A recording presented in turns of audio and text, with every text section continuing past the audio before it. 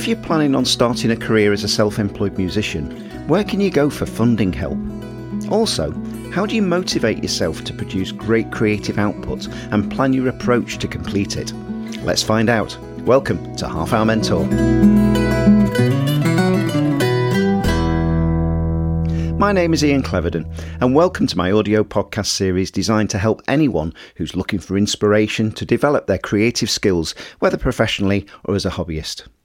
Just like Series 2, this one focuses on the various aspects of the creative arts. I'll be interviewing musicians, songwriters, authors and actors, but also speaking to some in the directing and strategic management fields of this wide-ranging industry. All of my guests have been carefully chosen, as each one of them has an interesting backstory from which we can all learn. If you're new to the series, please follow it on whichever streaming platform you use and go back and have a listen to the rich archive of around 30 interviews and compilations. This series is completely independent and ad-free, so if you like what you hear and you'd like to help cover some of the production costs such as tea and Kit Kats, please feel free to donate what you can via the Corona Sound website. A link can be found in the show notes. And so to today's guest, Iona Lane. Iona is a folk singer, songwriter and storyteller. Her songwriting is heavily inspired by the wonder of the natural world, and as you'll hear from the interview, her upbringing in the British countryside has had a huge influence on her writing. She released a debut album, Hallival, in 2022, its release having been delayed due to that little thing called a COVID lockdown. The album has received great critical acclaim, with Folk Radio UK including it in its top folk albums list for that year.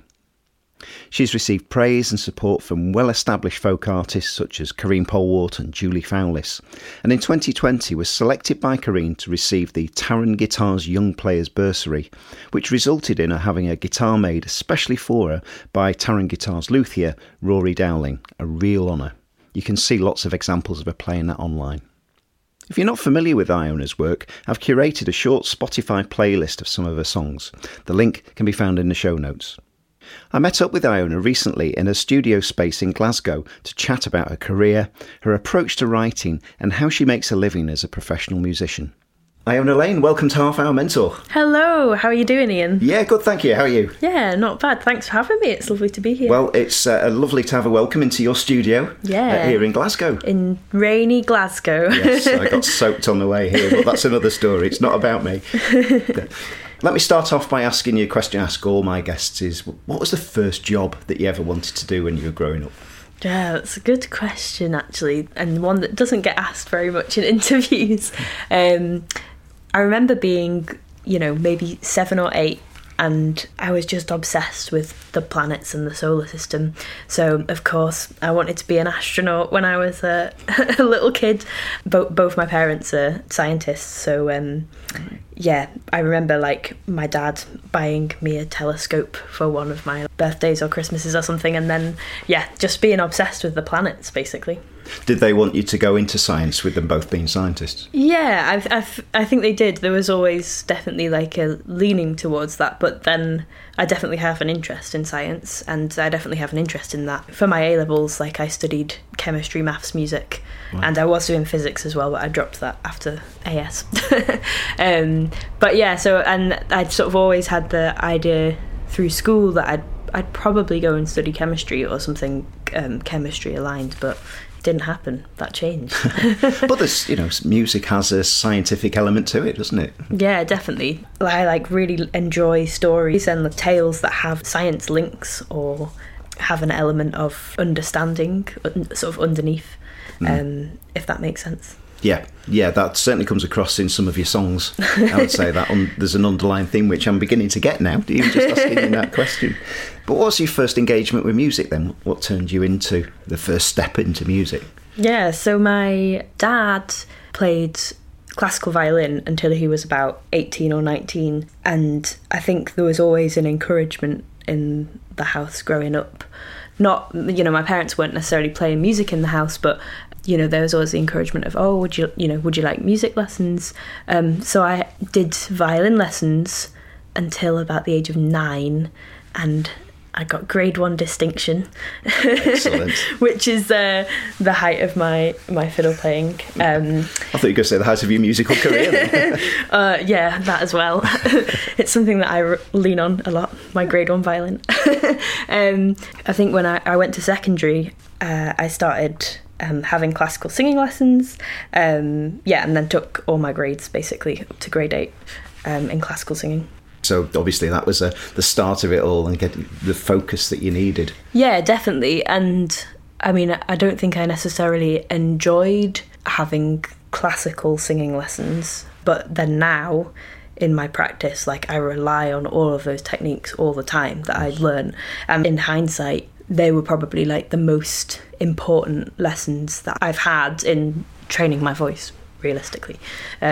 But then, I sort of guess moving from learning classical pieces and having classical technique, I took GCSE music, and my music teacher, a lovely human called Mr. Paul Swannell, or Mr. Swannell, as I called him back then. You can never call them by the Christian names of teachers, can you? He was great, and he said to me during studying GCSE, he was sort of like, oh, have you thought about learning an instrument to accompany yourself? For which I hadn't. So he was like, oh, why don't you play like guitar or piano, like sort of start, picking up that as a skill. Because a big part of studying music through GCSE and A-level is composition as well. And just being a singer, and it just made sense to sort of tackle that myself. And I remember saying to my parents at the time, I was like, oh, I'd really like to play guitar. And I think, seeing as I'd given up on the violin, I probably wasn't doing as much practice as I should be doing with my singing. They sort of said, well, we've got a ukulele in the house, so, teach yourself that for 6 months and then prove that you are going to commit to it, and then we'll think about buying you a guitar. So Mr. Swannell also, he started feeding me Joni Mitchell and Nick Drake and John Martin and that kind of stuff, and that was sort of the real trickle down of folky influences, I guess.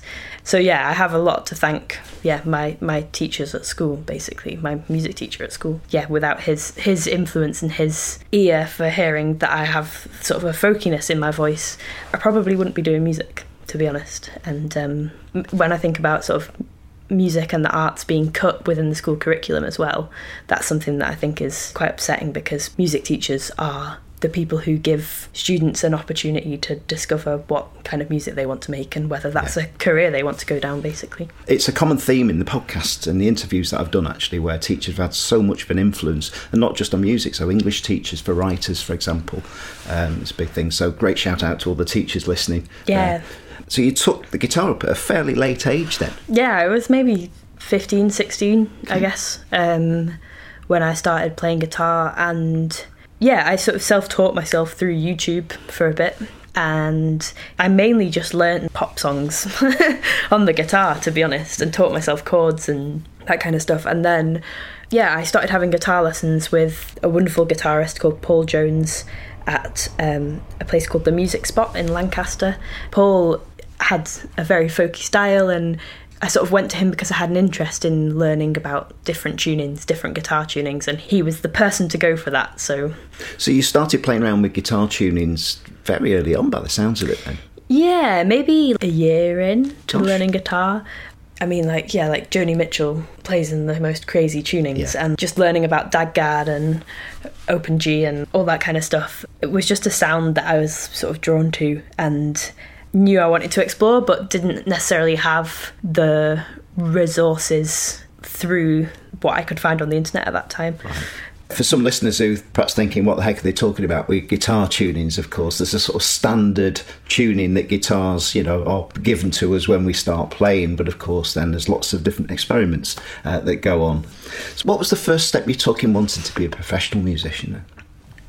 That's kind of difficult to answer, because I think a lot of stuff just happened quite organically, or like my process of going to study chemistry, moving into going to be a musician, just felt very natural and felt very organic in that sense. I mean, I started playing open mics and gigging and that kind of stuff really early, because I saw those things as like little deadlines to like, I want to learn that cover by then, or I want to finish writing this terrible, terrible song by then. So I started playing gigs through sixth form, And then I guess the sort of decision to go and study music was probably the first conscious thing, in the sense of me being like, okay, this is what I want to do. This is what I want to shape my career around. So yeah, sort of deciding to apply to study music and make that step was sort of a real step up for me, I think. Great. So where did you go on from a studying point of view then? How did you develop your musical skills? Through studies. Through studies. Yeah. So I studied at Leeds Conservatoire on the folk course there. So I had 3 years there, and I had singing lessons with the wonderful Nancy Kerr and Bryony Griffith, who are two wonderful humans and excellent teachers, and I learnt a lot from them. And I think having those 3 years, essentially for me to work out what kind of musician I want to be, what kind of music do I want to write, what's my thing, what do I want to say, who do I want to be, I guess. And it's it's kind of like finding myself as a musician. I say that with quote marks around it. But yeah, yes, air quotes were being done just around the microphone there, folks. But yeah, just having that time to sort of experiment and learn lots about folk music and other musics, and learn how I fit into that. But also at the same time as studying, I was also doing quite a lot of gigging, and I was trying to do as much actually in the industry at the same time as doing my degree. Because I think often a lot of people who are, and I'm not necessarily saying that the way I did it was the best way to do it, because parts of my degree maybe suffered a bit because I was out gigging. But I think there is an element of it's like really important to, as well as studying the music, you're like actively trying to like pursue being in the industry at the same time, and they have to work symbiotically, otherwise makes it a bit more like an apprenticeship then, doesn't it? Because an apprenticeship is not just theoretical study, it's the practice as well. Yeah, definitely.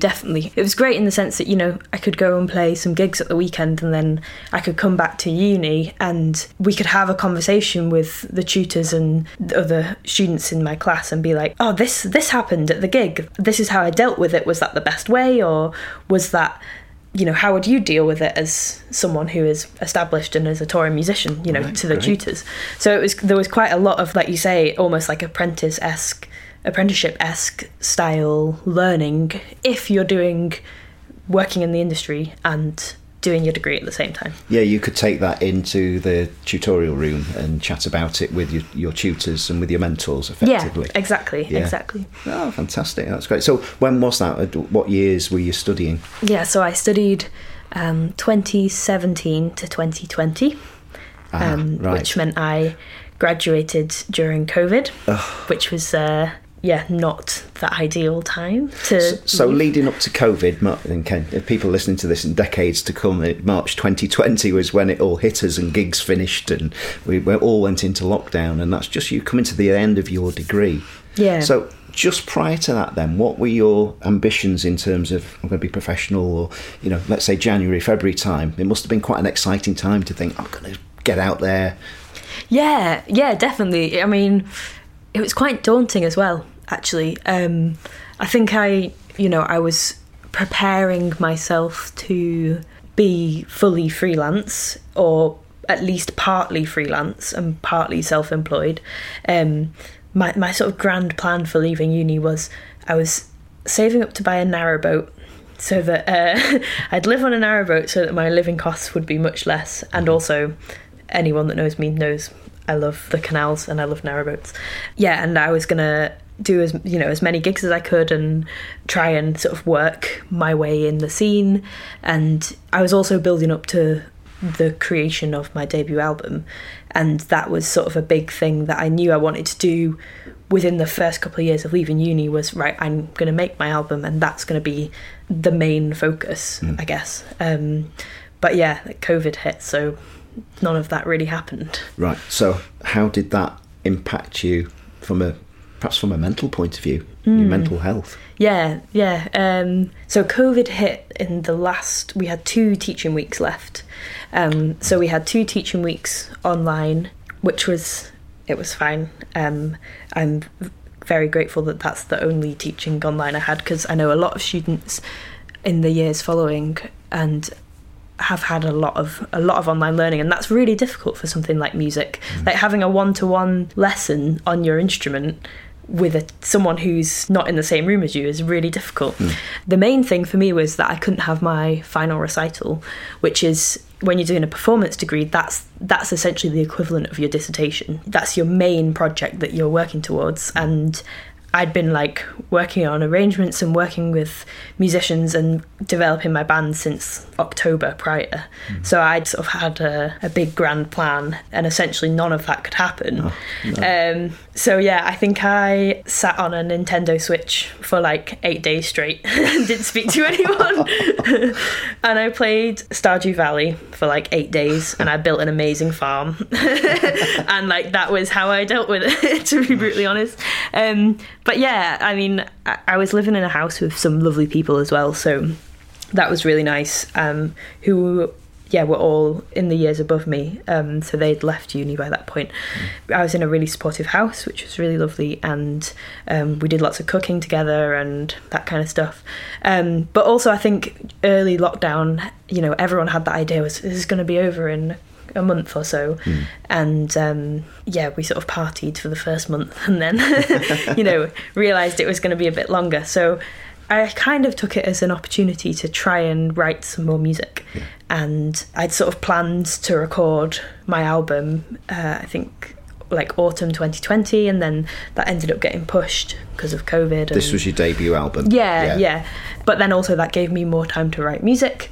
Some of what I would say my better songs and my most listened to songs came during that time when the recording got pushed. So like that was really interesting, because I think that album would probably sound very different and have different material on it if we'd have recorded it like 6 months prior. Why do you think those songs resonated more that were written around that time? I'm not sure. I think I am still developing as a songwriter. I'm still like working that out, and I think maybe in those 6 months I felt like I really sat down as a songwriter. Like everything felt a bit more rooted. There was a sort of theme starting to appear from the album, and it was like, okay, what else does this need, or what sort of fits in with the rest of the repertoire? And I guess as well, during lockdown, I had like a commission and a songwriting competition that had like a deadline to it, and they were the two things that I was like, cool, I will have new songs out of these, and there's an external deadline that's going to make me do them. So yeah, fantastic. So we've come out of lockdown, and you know, we're all into this sort of big wide world that we can socialise again now. How did the live performance side go for you, and how did you kickstart that? Yeah, so I mean, I guess obviously during lockdown and sort of coming out of lockdown, my music maybe wasn't as established as I am now, and my album came out spring 2022, so it was fairly after lockdown, but we're still sort of like working things out, I feel. So yeah, I guess this year, in sort of spring into summer, I sort of did my first big tour, which I spent quite a long time booking, best part of a year ago. So yeah, and that's been really nice to sort of tour the material and also tour a lot of new stuff that I've written since. Right. What do you most enjoy about touring? I love that moment after a gig when someone comes up to you and they say, oh, that song really resonated with me because X, or that song took me back to that place that you were singing about, and I have wonderful childish memories from that place. And like moments like that where I feel like the audience members are getting such individual experiences out of my music, that means a lot. That's great. And I just want to put a shout out to audience listeners, you know, those who go to a concert and you listen to somebody and they've got the opportunity to go and speak to the musician, is go and speak to them and tell them exactly that, because it does mean so much. Yeah. You know, don't be shy. You know, if it's really resonated and if there's a tear being pouring down your cheek, just go and share it with the musician, because it means the world. Definitely. Let's talk about songwriting then. So how do you approach it? Big open question. So what's your routine? Do you have a routine? Yeah, well, you know what, I actually don't really have a routine with songwriting, which is something I feel like I should change, because I don't think I necessarily write as much as I'd like to. Like, I find sitting down to write is actually probably like the hardest bit of being a musician for me, because I think it has to be right when I do it. And I know I love a lot of songwriters who can sit down and spend 5 days a week, 9 to 5, writing songs, and they work really well out of that. But I just know I wouldn't be able to do that. Is it more that when inspiration strikes then? Yeah, I think I have to find the right thing that I want to talk about, the right thing, the right story, the right feeling, the right emotion and scenario that I want to portray in the song. And if I haven't found that thing, then for me, I don't feel like I want to write necessarily. Maybe I am alone in this, but maybe there are songwriters out there who have like the similar response or a similar feeling to that. There are, in ones that I've spoken to, certainly. Yeah. But I think one thing I spot with your music, because I've followed it since your very first EPs that you got, is that there's very much a feel of the countryside. You know, that you seem to be inspired by, I mean, think of Schiehallion, for example, the Scottish mountain, even your social media, when you're posting, you're normally on an island somewhere in the Scottish islands. Yeah. So yeah, I mean, that's definitely come from my parents. So yeah, I grew up really rurally in the Yorkshire Dales, which was, I mean, I don't think I really enjoyed it at the time, but in hindsight, I'm like, oh, yes, amazing. And I love going back to visit my parents because they're in a beautiful spot. But also, my mum's a geologist, so she studies rocks, and she takes a lot of like field courses up to Mull quite a lot and up to the northwest coast of the Highlands. So we spent a lot of like family holidays up in the northwest of Scotland and going hill walking, which I hated as a kid. So that my parents could my mum could go and see, the Lewisian Gneiss and stuff. So that was sort of quite influential, I think. Could I say as a listener, I think it has, because there's loads of space in your arrangements and the music that you write. So it just portrays islands and empty countryside to me. That's just what I hear. Yeah, that's good. I'm glad, because that's something that I really enjoy writing about. Oh, great. On the writing front, you seem to be doing a lot more collaborative work and working and writing with others now. So how do you approach that? And, how different is it to when you're working by yourself? Yeah, I mean, I find co-writing probably easier than writing by myself. Oh, why? In a way, because there's someone to hold me accountable in that moment. I feel like when I sit down by myself to write, I can often just spend that time doing a lot of research and like deep diving into about a certain place or a certain story, and which is obviously like important to the songwriting and important to the building of the piece, but also then for me trying to translate what I want to say through that onto guitar and then into lyrics. That can take me a very long time, a very long time. Whereas if I'm sat in a session with someone and they're saying, okay, you've got this story and you've just spoken at me for 40 minutes about this concept that you want to write about, let's get it into something. That person is holding me accountable in that moment and is saying, right, let's write some lyrics. Right. What kind of chords are we thinking? So That's a bit like being at the conservatoire again, isn't it? Where you've perhaps been given a deadline to... Yeah, exactly.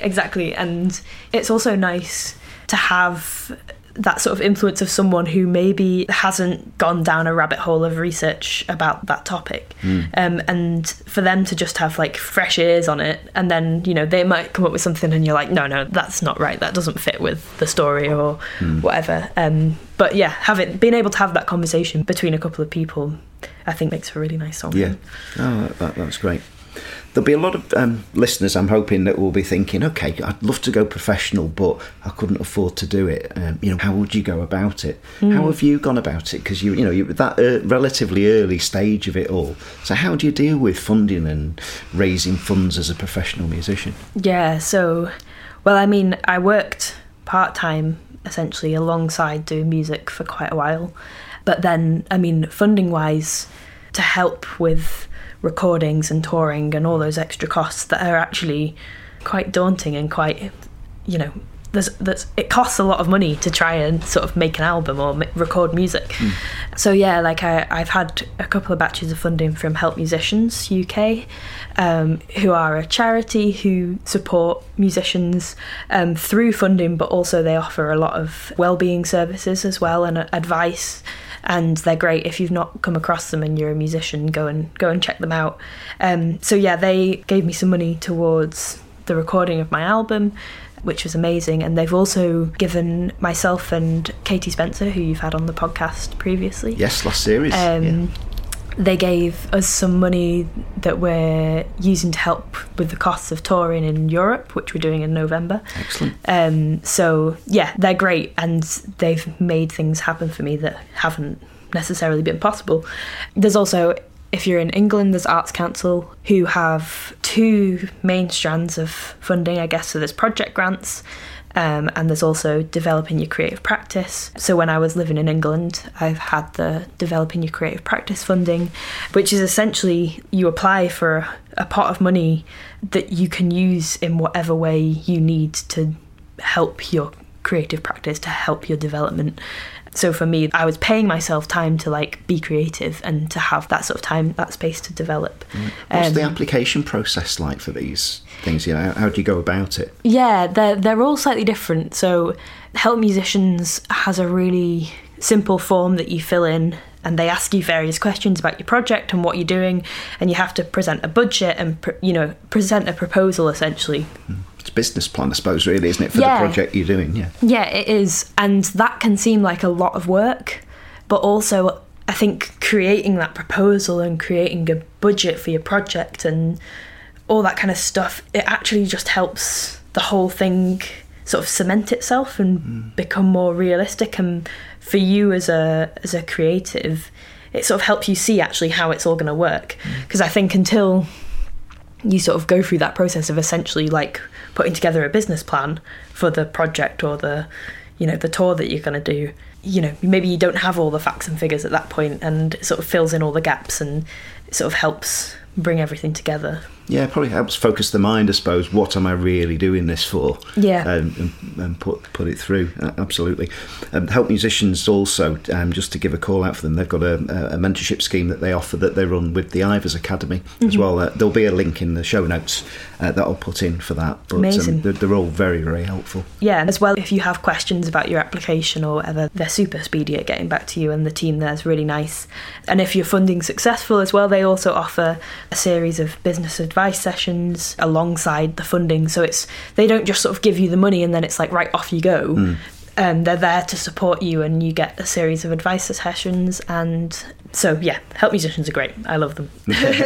Excellent. Great shout out to them. Marvellous. So you mentioned about working part-time as well. So are you still working part-time? Sort of. So during COVID, I had 2 part-time jobs. I was working 2 days a week in a bakery and 2 days a week in a spice shop in Leeds Market, which was great, and they were lovely jobs to have, but obviously not music related whatsoever. And then I sort of gradually moved out of those because I knew I was sort of getting busier with gigs and busier with work through music.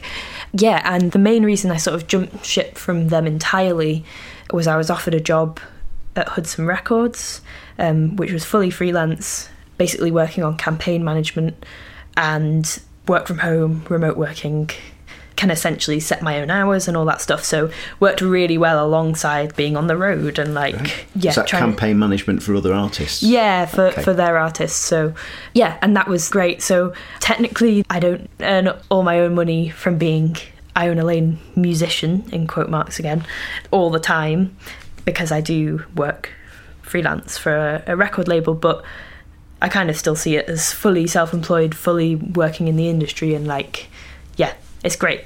But I think that's fair to say, because we've all got to pay the bills in what we do, and finding something that will allow us to do that. But what you've actually done is turn it around and put it into something, just thinking campaign management. It must be great for you as a self-employed musician promoting yourself. You're probably learning lots by promoting other artists as well. Definitely. And it keeps it really fresh because every release is completely different sort of marketing plans and social media algorithms are like changing all the time. So through working through other artists, I'm sort of keeping up to date with a lot of that. And also it's great. It's working with Hudson Records. So Andy Bell, who mainly runs Hudson Records, he's the owner and he's a amazing producer, and he produced my first album. But yeah, he like works and knows everyone. He's one of those kind of people. And very, very handy to have that knowledge. Yeah, it is, and that's kind of important, and that's super. Yeah. It's super useful and helpful to be working with a team of people and everyone at Hudson Records, all working in the scene, and to be part of that team and to then sort of take knowledge from everyone involved. And also working alongside loads of different artists who are working in the folk scene. It's great. It's just like massively widened my understanding of music and of releasing music, but also widened my contacts and the people I know. Which would be very helpful. And I think it must be encouraging to a lot of people listening to think, actually, you know, you need to do other things as well, and you can do other things as well. But it's the flexibility, particularly when you're on tour. You can't be stuck in a bakery, can you? Because if you're at the other side of the country, that must be quite hard. Yeah, exactly. You're letting somebody down, you know. Yeah, exactly. I mean, it is a part-time job, but it's just informs me as a musician as well so heavily, and particularly on the industry side of things, which is something that if you're going to be a musician, you do have to have, you know, no one starts off straight away with a manager, an agent and someone to tell them what to do, so you have to navigate all that yourself. And through working with Hudson Records, I'm sort of building on that knowledge and that understanding of the industry. Great. Which then just feeds into how I conduct myself as a musician, if that makes sense. Absolutely, yeah. It's mutually complementary, I suppose. You're learning all aspects of the business. Definitely. Yeah, very good. So what are your future plans? Future plans? Well, in November, myself and Katie Spencer, we're going off on tour for 3 weeks. So that's very near. That's happening very soon. And we're touring in the Netherlands, Germany and Denmark. So fantastic. That's going to be a lot of fun. It's kind of the first time touring on the continent for both of us. Great. How many dates have you got? From the top of my head, I think it's 14 or 15.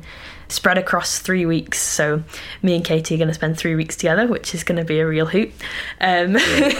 We'll see if we survive and enjoy each other's company afterwards. I'm sure we will. Yeah, listeners, go and have a listen to Katie's episode. I can't remember what it is, but it was in the second series. Yeah, more like 16 or something like that. But it'd be a really good complimentary one to listen to. And Katie's amazing. She's a really good friend of mine and just an amazing musician and songwriter. So yeah, and then moving on from that, I'm kind of working on album 2. That's the next thing. So I'm sort of in the process of writing material for that, and the whole of that album is going to be inspired by different islands around the UK, and I'm hoping to do a set of sort of different residencies on different islands and spend time in all these different places if I can find the time.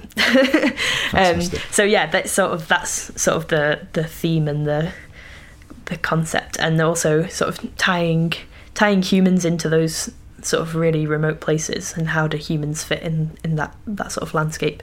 Brilliant. Well, I think you've given a fantastic overview of a young musician entering in the professional world, trying to forge a career through, you know, early stages. It'd be a fascinating listen to my audience. Oh, here. I hope so. So thanks very much for that. Hope they're enjoying it. Where can all our listeners find out more about you? Yeah, so my website is www.ionalane.com, or on all the social medias I'm at Iona Lane Music. So yeah, if you like folky stuff or pictures of nice landscapes, that's where you'll find me. Fantastic. Got one last question I ask all of my guests, and that is, knowing what you know now, what one piece of advice would you have given that younger, I don't know, GCSE music student of yourself? Yeah, I think just remember that no one is going to do the work for you. You need to put in the hard work, and you need to make things happen, and you need to, you know, go out and find your work, and go out and do the things that you enjoy, and write the songs that you feel the need to write, and don't necessarily rely on other people, which maybe isn't the most optimistic thing to end on, but I think, yeah, just remember that you're your own boss and you make your work. So yeah, go and do that. Iona Lane, thank you very much. Thank you. Thanks for having me. What particularly impressed me about Iona's approach is what I would call her quiet determination to succeed as a professional musician. As you may have gathered from the interview, she manages herself, books her own gigs, sorts out her own promotion, and is not afraid to seek advice from the best sources. It's clear that the folk world is a very inclusive and supportive environment in which to work. It was interesting to learn that, just like Boo Hewardine in the last episode, she thrives on deadlines and collaborations as the best drivers to be creative. If you haven't listened to my interview with Boo yet, go back and have a listen. Boo probably has around 30 years more industry experience than Iona, but shares the same creative challenges. Also, it was great to hear that very common influence in the vast majority of my interviews: teachers. I bet we can all think back to one or two teachers who've had a massive influence on what we do. Finally, I was particularly pleased to hear wonderful praise for help musicians, especially because I'm one of their mentors on the co-pilot scheme. There's a link to the charity in the show notes if you want to explore it further. My thanks go to Iona for her precious time and some great advice. Don't forget you can have a listen to her music in the Spotify playlist I've put together, again linked in the show notes. You'll also find a link there to her Bandcamp page, which is her online shop effectively.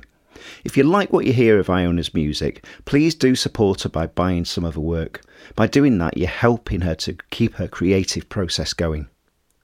If you've enjoyed this episode, please follow the series wherever you get your podcasts and do review the back catalogue if you're new to the series. You can leave feedback about the episode through social media by searching for Half Hour Mentor, or just drop me a line via the email link in the show notes. I'd love to hear what you think about these episodes, so please do get in touch. That's it for this time, so until the next one, bye for now.